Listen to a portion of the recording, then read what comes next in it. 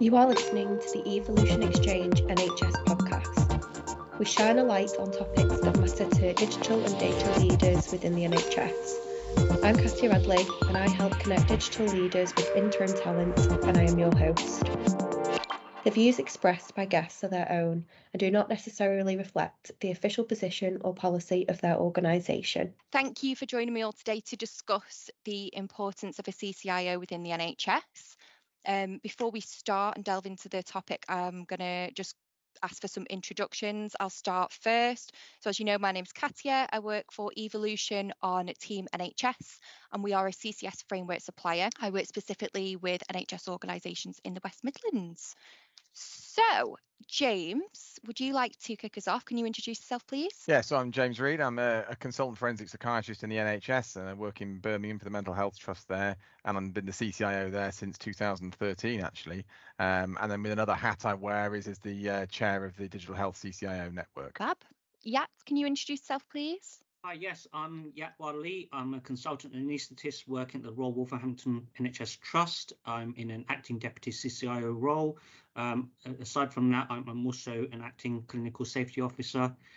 In my sort of past, I was part of cohort 1 of the Top of Fellowship programme, and I'm joining the cohort 5 of the NHS Digital Leadership Academy. Thanks, Yat. Max, can you go next, please? Hi there, I'm Max Hodges. I'm a consultant anaesthetist by trade, but I'm also the Chief Clinical Information Officer for the Dudley Group, NHS Foundation Trust. Perfect. And Mike? Hi, so I'm Michael Watts. I'm acute medicine doctor by background, also worked with Peterborough United as their academy doctor. I'm the associate CCIO for my local trust, Derby and Burton.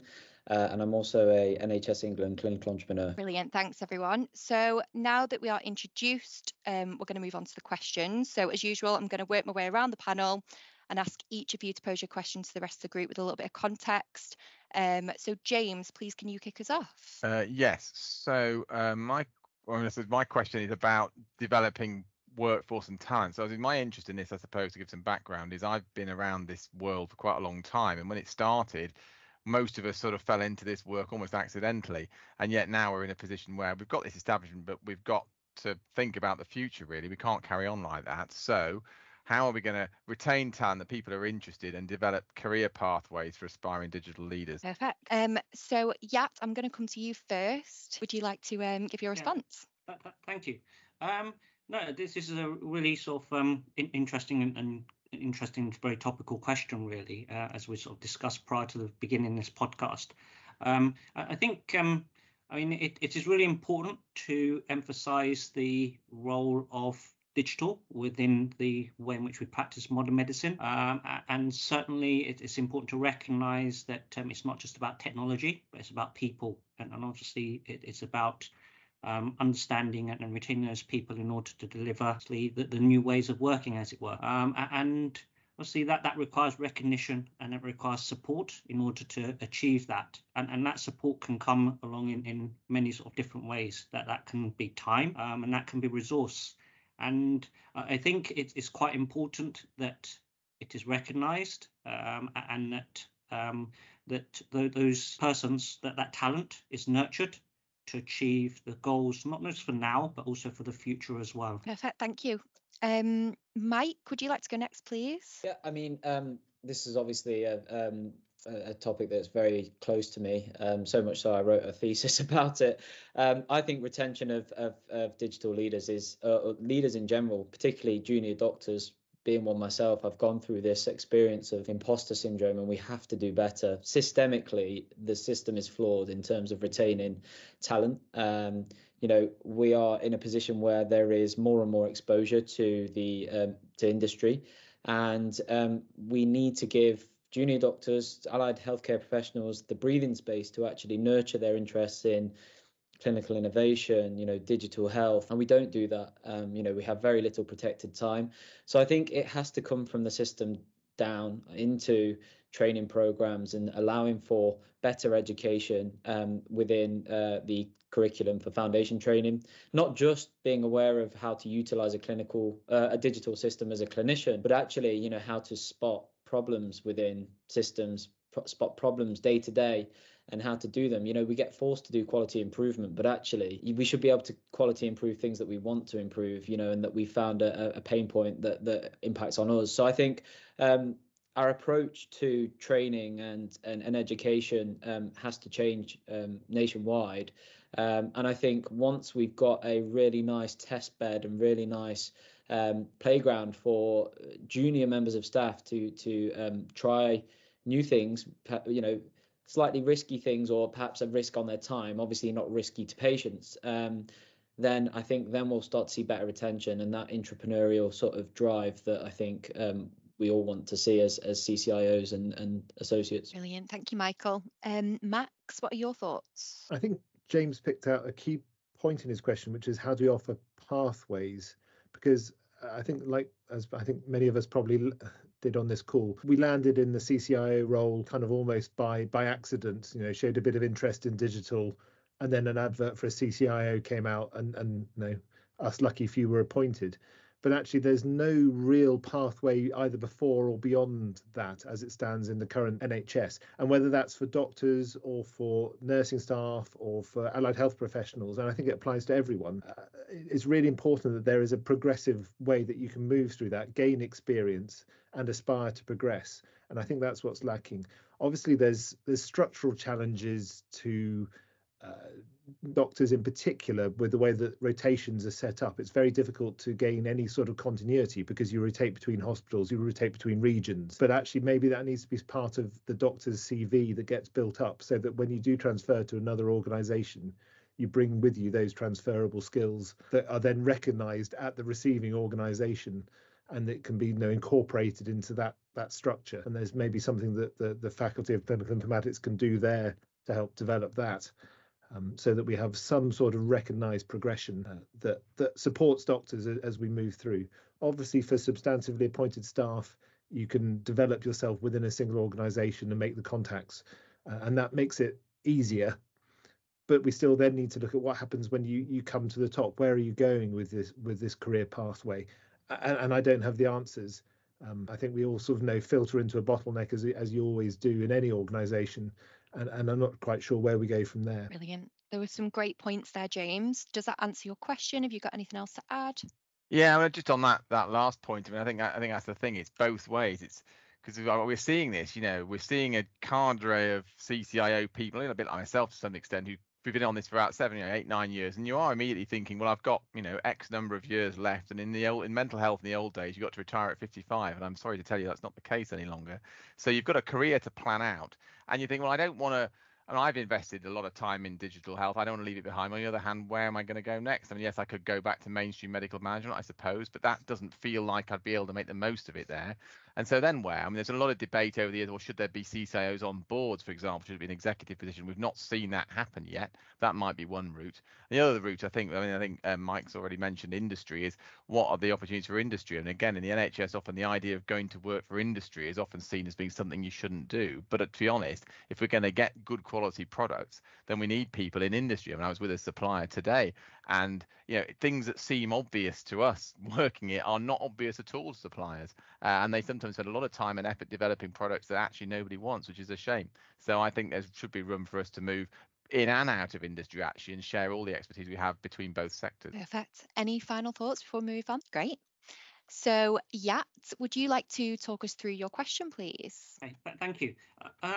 Yeah, I mean, we've talked about talent, we've talked about pathways and career pathways, and certainly that's something which, as someone who has, I guess, ended up in this field, has in some ways walked upon it, but you could argue by accident. But then obviously it's quite important to understand how we can sort of move things forward for those that are behind us, and to nurture those that are going to be the new sort of digital leaders.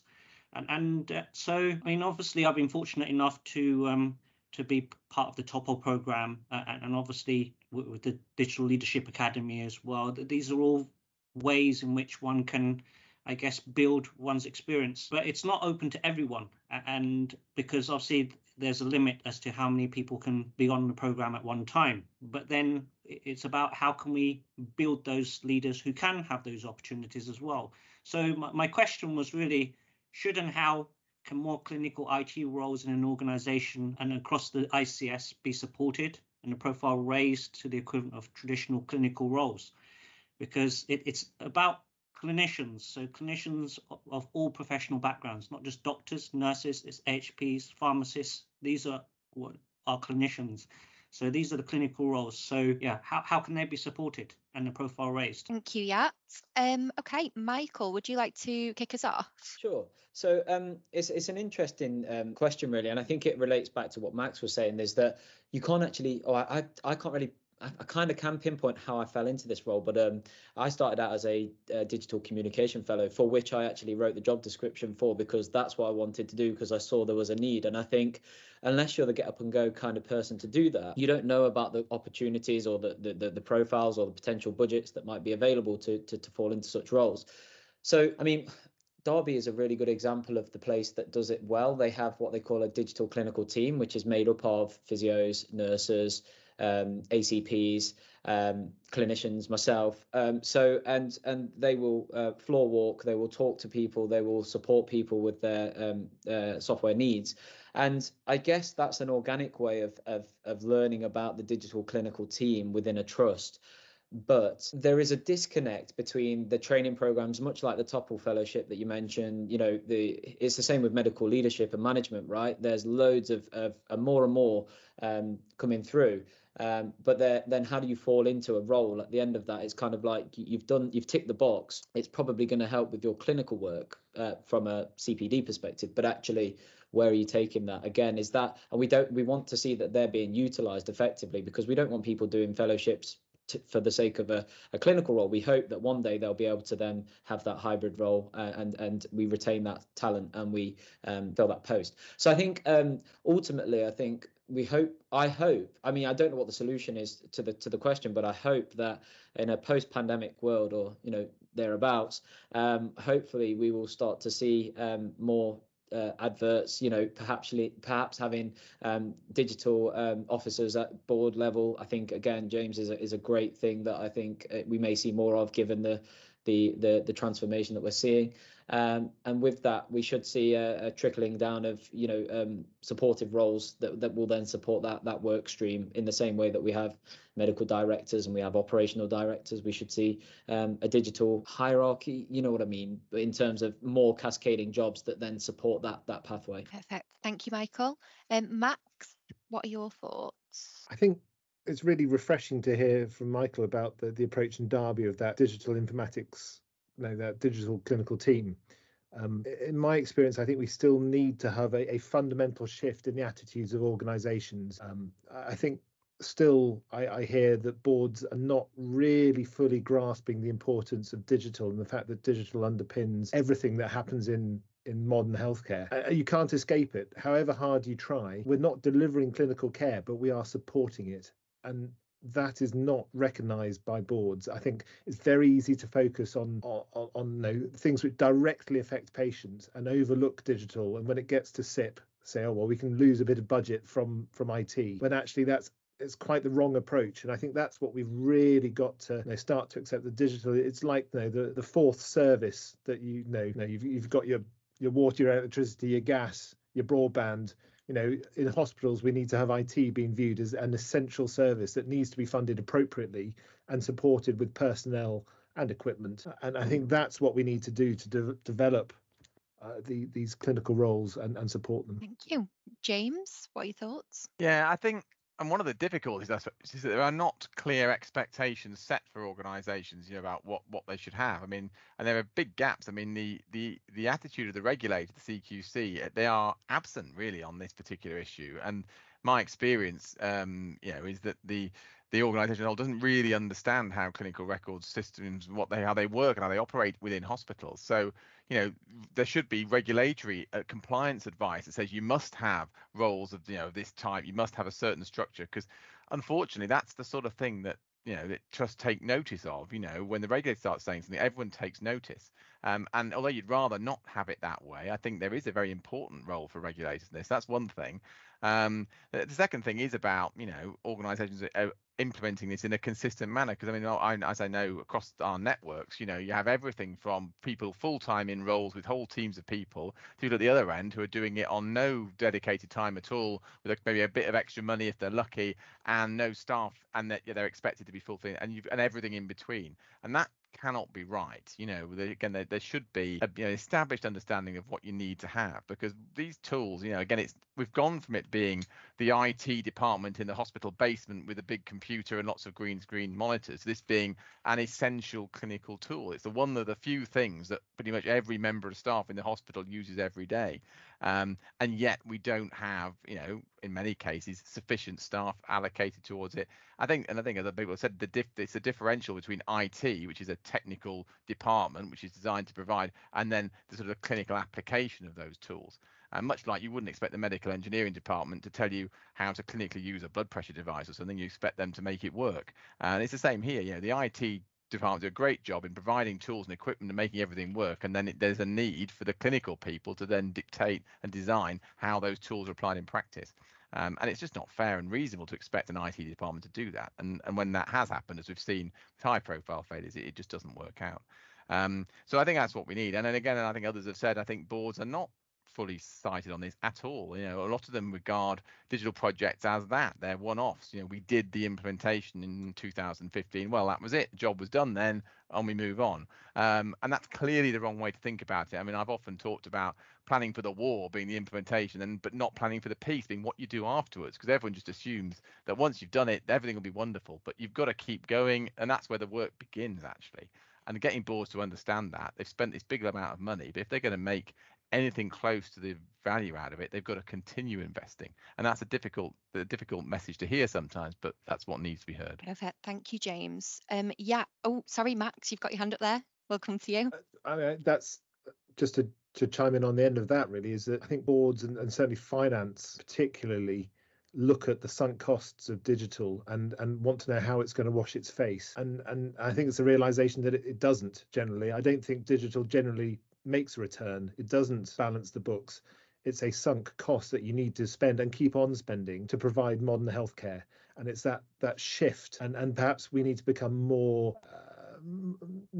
wise in how we measure the benefits of digital at board level, to understand that you make back your savings, if you will, in terms of quality of care for our patients, our citizens, and in terms of staffing, happiness and well-being as well. There's a whole raft of very intangible benefits which are really important to an organization, and we just don't have a way of measuring those on a balance book, and that's where we're falling down. It was obviously a good question, yeah, because James and Michael both have their hands up here, so we'll go to you first, James. You got there Thank first. You. Yeah, it's just to echo that point. I think this may well be something to do with the way that finances are, particularly in the NHS, is everything has to boil down to a calculated benefit on a spreadsheet somewhere, or it feels like that. And certainly when you're doing business cases, you have to convert everything back into return on investment, literally, and numbers, and it is very difficult to do that. And I think often we're kind of almost tempted into sort of an academic exercise in generating numbers that we know aren't really going to happen, because what we're trying to get across, as Max said, was this is about improving quality of care.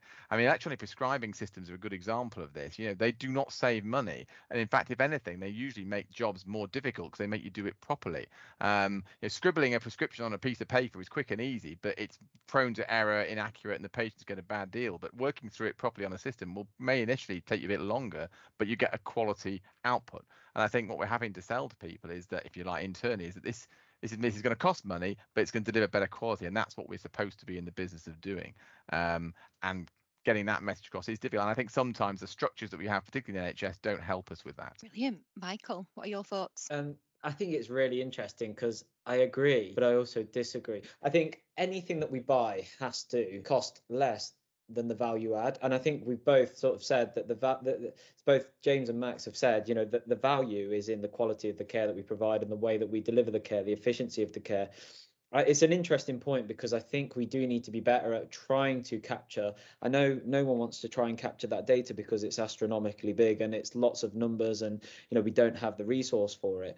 But most of these products that are being procured have had some real world evidence, and there's numbers there that they should be saying, yes, it's costing you X, but it's saving you Y%. And I think we need to be better at appreciating that, because I think we improve the adoption, we improve the culture around digital, we improve the way that clinicians will engage, or healthcare professionals widely will engage with it, because they will know that it's making their processes X times faster. So I think obviously this isn't going to solve a problem this is a problem that isn't going to be solved overnight. But if there is a better way that we can monitor KPIs and visualize data and visualize the improvement of data more specifically, which obviously is happening a lot more now with advanced data analytics and dashboarding, we may get to a position where actually we can say, do you know what, this is saving us perhaps not money, but it's improving quality, and therefore that's saving this much time and money, to a point where we actually say, well, this is a cost-effective procurement. I mean, it's a long way off, but here's to hoping. James has got his hand up, so back to you. It is a bit of a I just think we need to get away from the language. Again, talking about procurement and cost and savings, it's all very well, but I mean, certainly as far as staff are concerned, staff are going to be there, and they're not, and most staff do not have idle time that's suddenly released. I mean, we had this experience again with electronic prescribing was a good example. I know that staff are not sitting around writing drug charts all day like they used to. They're not doing that now. They're doing other things instead, but they're not doing any less work. So we can say, yes, we've saved X number of hours of time, but it's very difficult to put a number on that actually means anything. It's become a paper exercise. And again, I had this. I mean, at the time, it's a long time ago now, but I went in naively to the board, if you like, thinking I could say, well, look, guys, this is going to really make things better. But of course, that wasn't good enough, because the numbers didn't, and that felt like the wrong argument came. So we had to kind of work on producing the numbers, but actually the reason for doing it wasn't about the numbers, it was about delivering a better standard of quality. But that's not always enough, and I know it's hard to demonstrate, and maybe what we really need is better ways of demonstrating benefits that don't involve boiling it down to money and time saved and hours saved, because that doesn't ultimately, and I never worked in the private sector really, and maybe it's the same there, but sometimes I think some private sector organizations have a bit more freedom to say, well, this is the right thing to do for our business, if you like. And I think sometimes that's what we need to be saying in hospitals, is the right thing for our business, and we should be doing it, and without getting too worked up about exactly how all the numbers stack up. And that may be idealistic, but I think there's room for it. Brilliant. Michael, have you still got your hand up, or? Sorry, that's just No worries. Yeah. So there's been some interesting points there. Yeah. What are your thoughts? Firstly, thank you for the additional follow-on questions as well. It's been really insightful as well.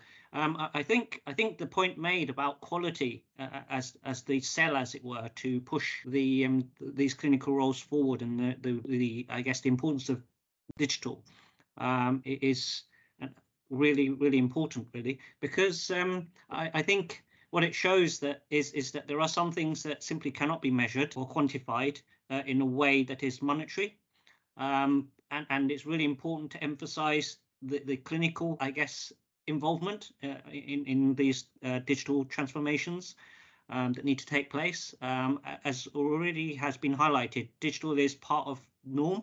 It is how we deliver modern healthcare.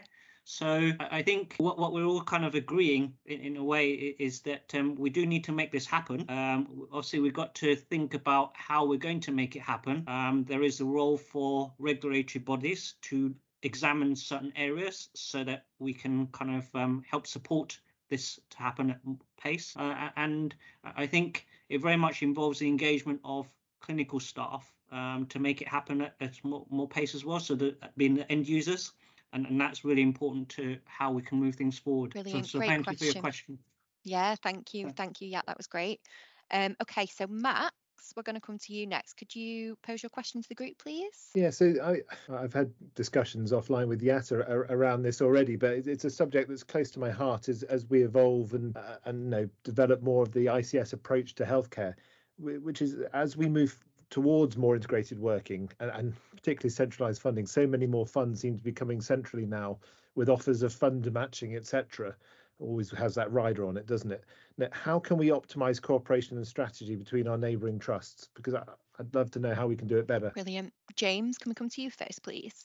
Yes. So I think actually what's different, I mean, the trouble is those with long memories will sometimes say, well, we've seen all this before, and there is a temptation to do that. Having said all of that, I think from a tech point of view, we do have some changes now, and the big thing I think is the coalescence around shared care record systems. Now, obviously, a declaration of interest. I'm a clinical lead for the shared care record in the West Midlands, And obviously, I think these things are a good idea. But it is interesting because, I mean, up until now, we could talk all about integrated working as much as we like, but with the absence of a common platform, it's a waste of time. You know, the places that have managed it have been maybe like Bradford, where all the GPs and the hospitals and everyone are all using the same systems. You've got a shot at it there.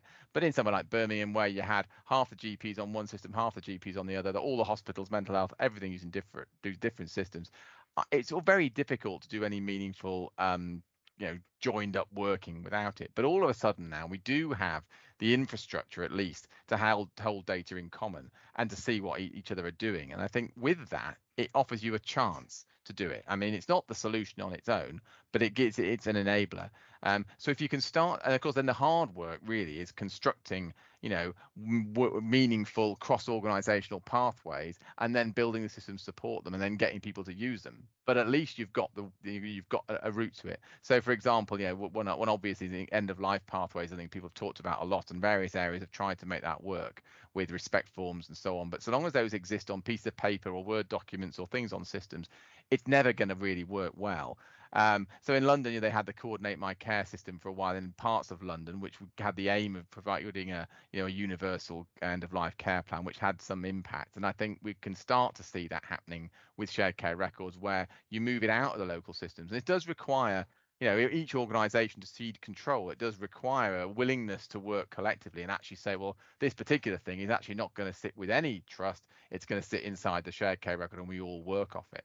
So although it's a simple bit of technical infrastructure, I think that's the glue that we need to make this work. But then you still obviously need the clinical willingness and the willingness between organizations to work like that, which is also a challenge. Thanks, James. Michael? I think James has actually answered a lot of my answer, because I was going to say, the shared care records, particularly Derbyshire's shared care record, has changed a lot in the way that we manage patients. And I think the more that we move to managing patient data based on where the patient is and not where the hospital is, which sounds crazy, right? But that's how we currently operate. I think we'll start to see an improvement.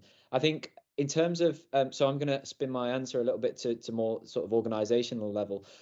It's a really difficult one, because how do we better coordinate work and operations from trust to trust or from hospital to hospital? Because I mean, that's something that obviously Derby and Burton have been, since their merger, have been working on for some time, and they've managed to get it right by sort of effective communication channels, meetings, and I think what we do run the risk of is having meetings for meeting's sake. And I think it's about how do we more effectively coordinate these communication channels to actually share care, align care, because I don't think we're going to be like James said, it's going to be very difficult to align systems given how many systems are available. So I mean, how do we optimize that? I don't know how easy that is going to be at organization level, but certainly if we can centralize the data storage, or at least sort of delocalize that data storage, then I think we're getting to a position where we can actually have easier access to patient records, and therefore share that responsibility and share that care across an ICS. Thank you. Yeah. Thanks. It's a I mean, as Max has said, we've had lots of offline conversations about this very topic as well. I mean, it's funny, but it's quite, I mean, what seems to be simple can be difficult. It's about having those conversations. It's about aligning kind of where we can work together, and I guess also declaring where things are difficult or challenging. And I guess it's around evolving a kind of an overall strategy and vision. It might be quite high level and not dwelling too much on the finer details, but at least it starts a conversation and allows that ability to cooperate. I mean, the shared care record is an example where obviously that there has been a lot of working together around how to sort of get to a common sort of kind of endpoint. Some of the other projects that Max and I have been involved in, obviously it revolves around looking at what is commonality, what would we like to sort of see without the specifics around the exact systems that we might need, because as has already been mentioned, we do operate on different kind of starting positions and different infrastructure, and that there is a lot to be said around convergence around systems, bringing people closer together, which means that they're less further apart, which means there is potential to work closer together and cooperate and bring about common strategies. And that's I guess a different way of thinking, or a different approach to solving very much the same problem. it's with the way in which how budgets are centralized, it's even more vital that we sort of think that way, because if we can get closer together, in many ways we're leveling up, and that way we can also achieve our kind of common goals eventually. Thanks, yeah.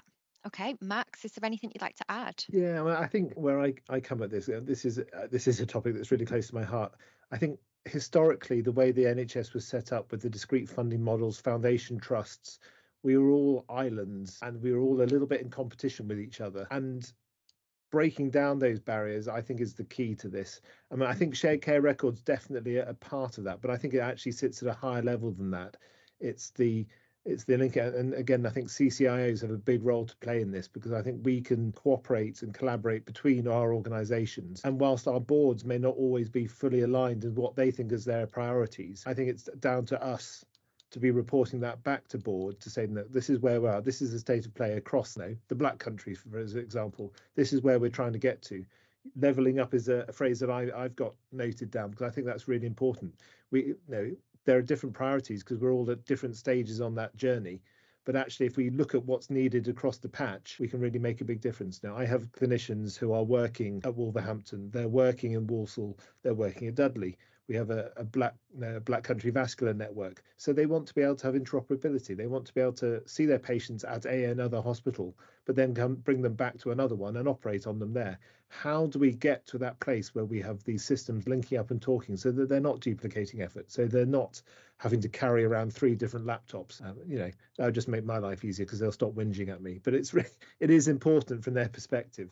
And I think we've got to have a look at it from that viewpoint of a willingness to cooperate, which I think needs developing and needs active engagement from everyone to say, yeah, let's look at the big picture. Let's not just look at what feathers my own nest. And that's a really important shift in how our outlooks have been historically. And I think we're getting there, but I think we need to look at that in a really sort of open-spirited approach to move it forward. Thank you, Max. Okay, Michael, we're going to come to you now for the last question. Brilliant. So my question is, how do we enable the wider workforce to better engage with IT teams? So it's a massive topic, isn't it? I'm quite glad it's at the end, because I think to me, communication and engagement is kind of the golden thread that threads through everything we do as digital clinical teams and CCIOs, CIOs, and associate deputies, and everything in between. So that was the rationale behind how do we actually get the wider workforce engaging with us. Brilliant, thank you. So Yat, I'm going to come to you first. Thank you. Okay, so I think we've got many clinical systems, clinical IT systems, and obviously they are sort of operating, and clinicians are sort of using them. One of the important things is seeking feedback and seeking input around those systems, particularly around the implementations and upgrades associated with it, and also seeking feedback around how they could be better improved. With the newer implementations, see that there is a more focus around clinical safety cases and the clinical safety officer role, and therefore there is a more formalized approach to it. And certainly that helps to engage the workforce even further around digital being part of the sort of role, and how it can improve quality and safety. As we kind of move further, there's a greater reliance around data and information as well, and many of the systems that we do operate do allow for information around quality and quality assurance to be captured and reported upon, and certainly that is another sort of approach that can be used to help with engaging clinical staff, and to in many ways to reduce the gap or the divide that exists between IT and clinicians. Obviously, we've not mentioned about the CCIO role, wherein I use the clinician as in both doctor, nurse, AHP, pharmacy, and certainly that's a very important role to kind of help steer the engagement as well. And there is a role there for us as CCIOs to engage with the workforce, to get those conversations, to reduce the divide, and to help in some ways get greater engagement. And one of the approaches that I've taken for instance, at Wolverhampton, is around engaging with the quality team and building that wider engagement there. Because, I mean, IT is not necessarily considered to be something that is inclusive to the clinical workforce, whereas quality improvement can be. And you've already talked about quality improvement projects as well. And because digital is part of how we practice healthcare, it then helps to become more engaging to the workforce. And so, yeah, that is one way of enabling that engagement with IT. Thank you. James, I'll come to you. Yes, thank you. I mean, I think this is the biggest problem I think I face day by day in my CCIO role, really. It's one of these things, it's funny how it happens when there's an implementation going on and things are new. Everyone wants to know, everyone wants to come out an opinion, everyone wants to talk about it. But the biggest enemy of all this is the kind of apathy that sets in after a few years. When the system, like the clinical systems, become like any other system, become like Microsoft Windows or Word or anything else.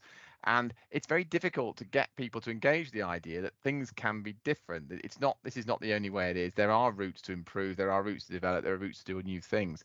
And getting people to believe that and then act on it is quite hard. And the only way you can really, and this is where we talk about CCIO roles, but their main job is about communication. You don't have to necessarily understand the technical stuff, but you do have to be able to communicate and understand and get alongside people. And that's really hard to do, particularly for all of us working generally in quite large organizations. I mean, my trust sprawls all the way across the city of Birmingham in 50 odd different sites, from Erdington in the north down to Ruby in the south, and even to drive from one site to another takes an hour. So it's difficult, and the only way I think, and the way I've tried to do it, and I haven't got all the answers by any means, is to just pick things off and look for people who've got problems and find ways to solve them. That's the best way. And that's what we've been trying to say to our staff at large is, don't tell us what's wrong with the IT. Tell us what your problems are, and let's look at marshalling the various things that we've got and provide solutions to them. And that's a new way of thinking. So it sounds obvious, but the number of times people have come to me and say, well, I need to buy such and such a product, or I want Rio to our system to do this. And I say, well, maybe you do, but let's think about what your need is. And I think that's the way to do it. And it's easier said than done, I know. And you need more workforce than most of us have got. But I think that's the route. And once you can start to demonstrate success and other people see it, then you will be able to build on that. But it needs investment and it needs time. But that's my approach. Thank you, James. Max, I saw that you were agreeing with some of those points there. What are your thoughts? Yeah, I was really smiling with the point about, come to me with what your problem is, not what your solution is, because I think, as clinicians, we are very much focused on coming up with a solution, and everyone comes to me with the solution. And then you have to take it back to actually what's the problem, because what your proposed solution might look on the surface like it's going to be successful.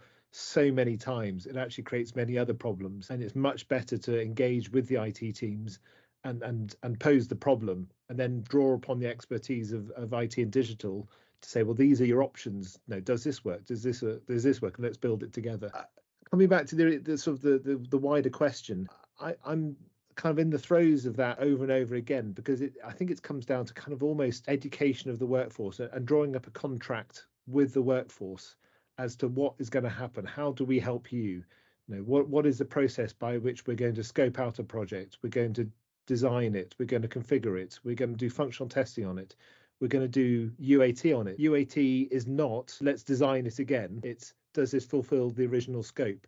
And educating the clinical workforce about what the process is, so that we have an efficient, safe delivery of a program, is really important. I'm working really hard to develop clinical champions within the organization. We have a digital pharmacist who was, pharmacy were heavily involved in our EPMA rollouts back in 2018 in the midst of COVID, and having that really close working relationship with pharmacy was fantastic. It was a really rewarding project, and we've got a really good relationship now, where there's a digital pharmacist who can feed directly in to digital and into IT, and it makes such a difference. We're working to get a digital midwife doing the same role for our maternity branch of our EPR.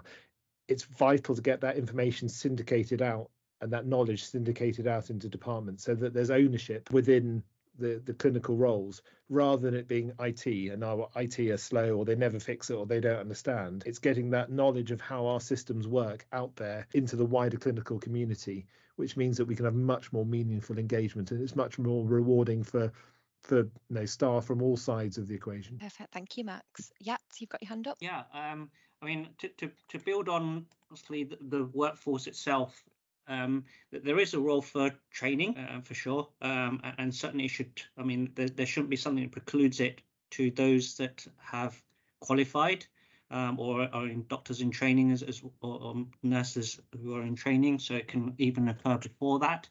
I think the understanding of what digital can achieve is quite important to be sort of shared, and it's quite important to try to ensure that people understand what is feasible, and as Max has said, it's around the problem as opposed to the solution, because the solution may not be necessarily practical or feasible, but certainly the problem and understanding the problem is very important, and for obviously for people that are can look at things in a different way, that's really helpful, because they can see the problem from a different angle, and being able to share that is very engaging as well, and it can help to guide what we can do in the future as well. Thanks. Yeah, Michael, does that answer your question? Absolutely, yeah. I think there's some really sort of enlightening points there, particularly for myself, who's fairly new to this role. I think obviously having the solution, obviously usually you say don't come to me with a problem without the solution, but actually you're right, people solutionize before they've even established the problem. And I think if we can make it better for people to approach with, a problem, then perhaps we might see a better relationship with the wider workforce, because, certainly, that is one of the things that we've seen as, as a blocker. People don't want to engage with continuous because training is good, right? But then it's like, okay, we've changed this workflow now, so now you've got to retrain, and it's like we're so busy in our day jobs as clinicians or healthcare professionals, we don't have time to pick up additional training. And then you want me to download Microsoft Teams on my phone, and now I'm going to get pinged notifications even when I'm not at work. And it's like the communication channels, it's obvious why that sort of engagement is so difficult to not only get but then retain. But I think if we could have a better relationship or advance that relationship with the workforce, to be able to say to them, come to us with problems, we've probably got a solution for you that you didn't even know already existed. I think that's what we end up getting to, right? Is have you tried this system which we already have in place, rather than buying something new? So I think they're the kind of conversations I'd like to be having more of, and I think that was really interesting. Sorry, Max. Well, just to add to that is that if someone comes to you with a solution, what I tend to find is that you're setting yourself up for conflict at that point, because we'll usually say, no, we can't do that, and already you're on the back foot. Exactly. Whereas actually it's much more collaborative when they come with a problem and you say, okay, let's work that through, and it just makes everything easier. And if we can get the workforce to that point of understanding, it becomes so much more constructive, and takes away that friction that we so often get. Brilliant. Right then. Well, there were some very interesting points there. Is there anything that anyone would like to add before we conclude? You're all talked out. That was fantastic. Thank you. Well, yeah, thank you for joining me. Thank you for giving me your time today. It's been a fantastic discussion.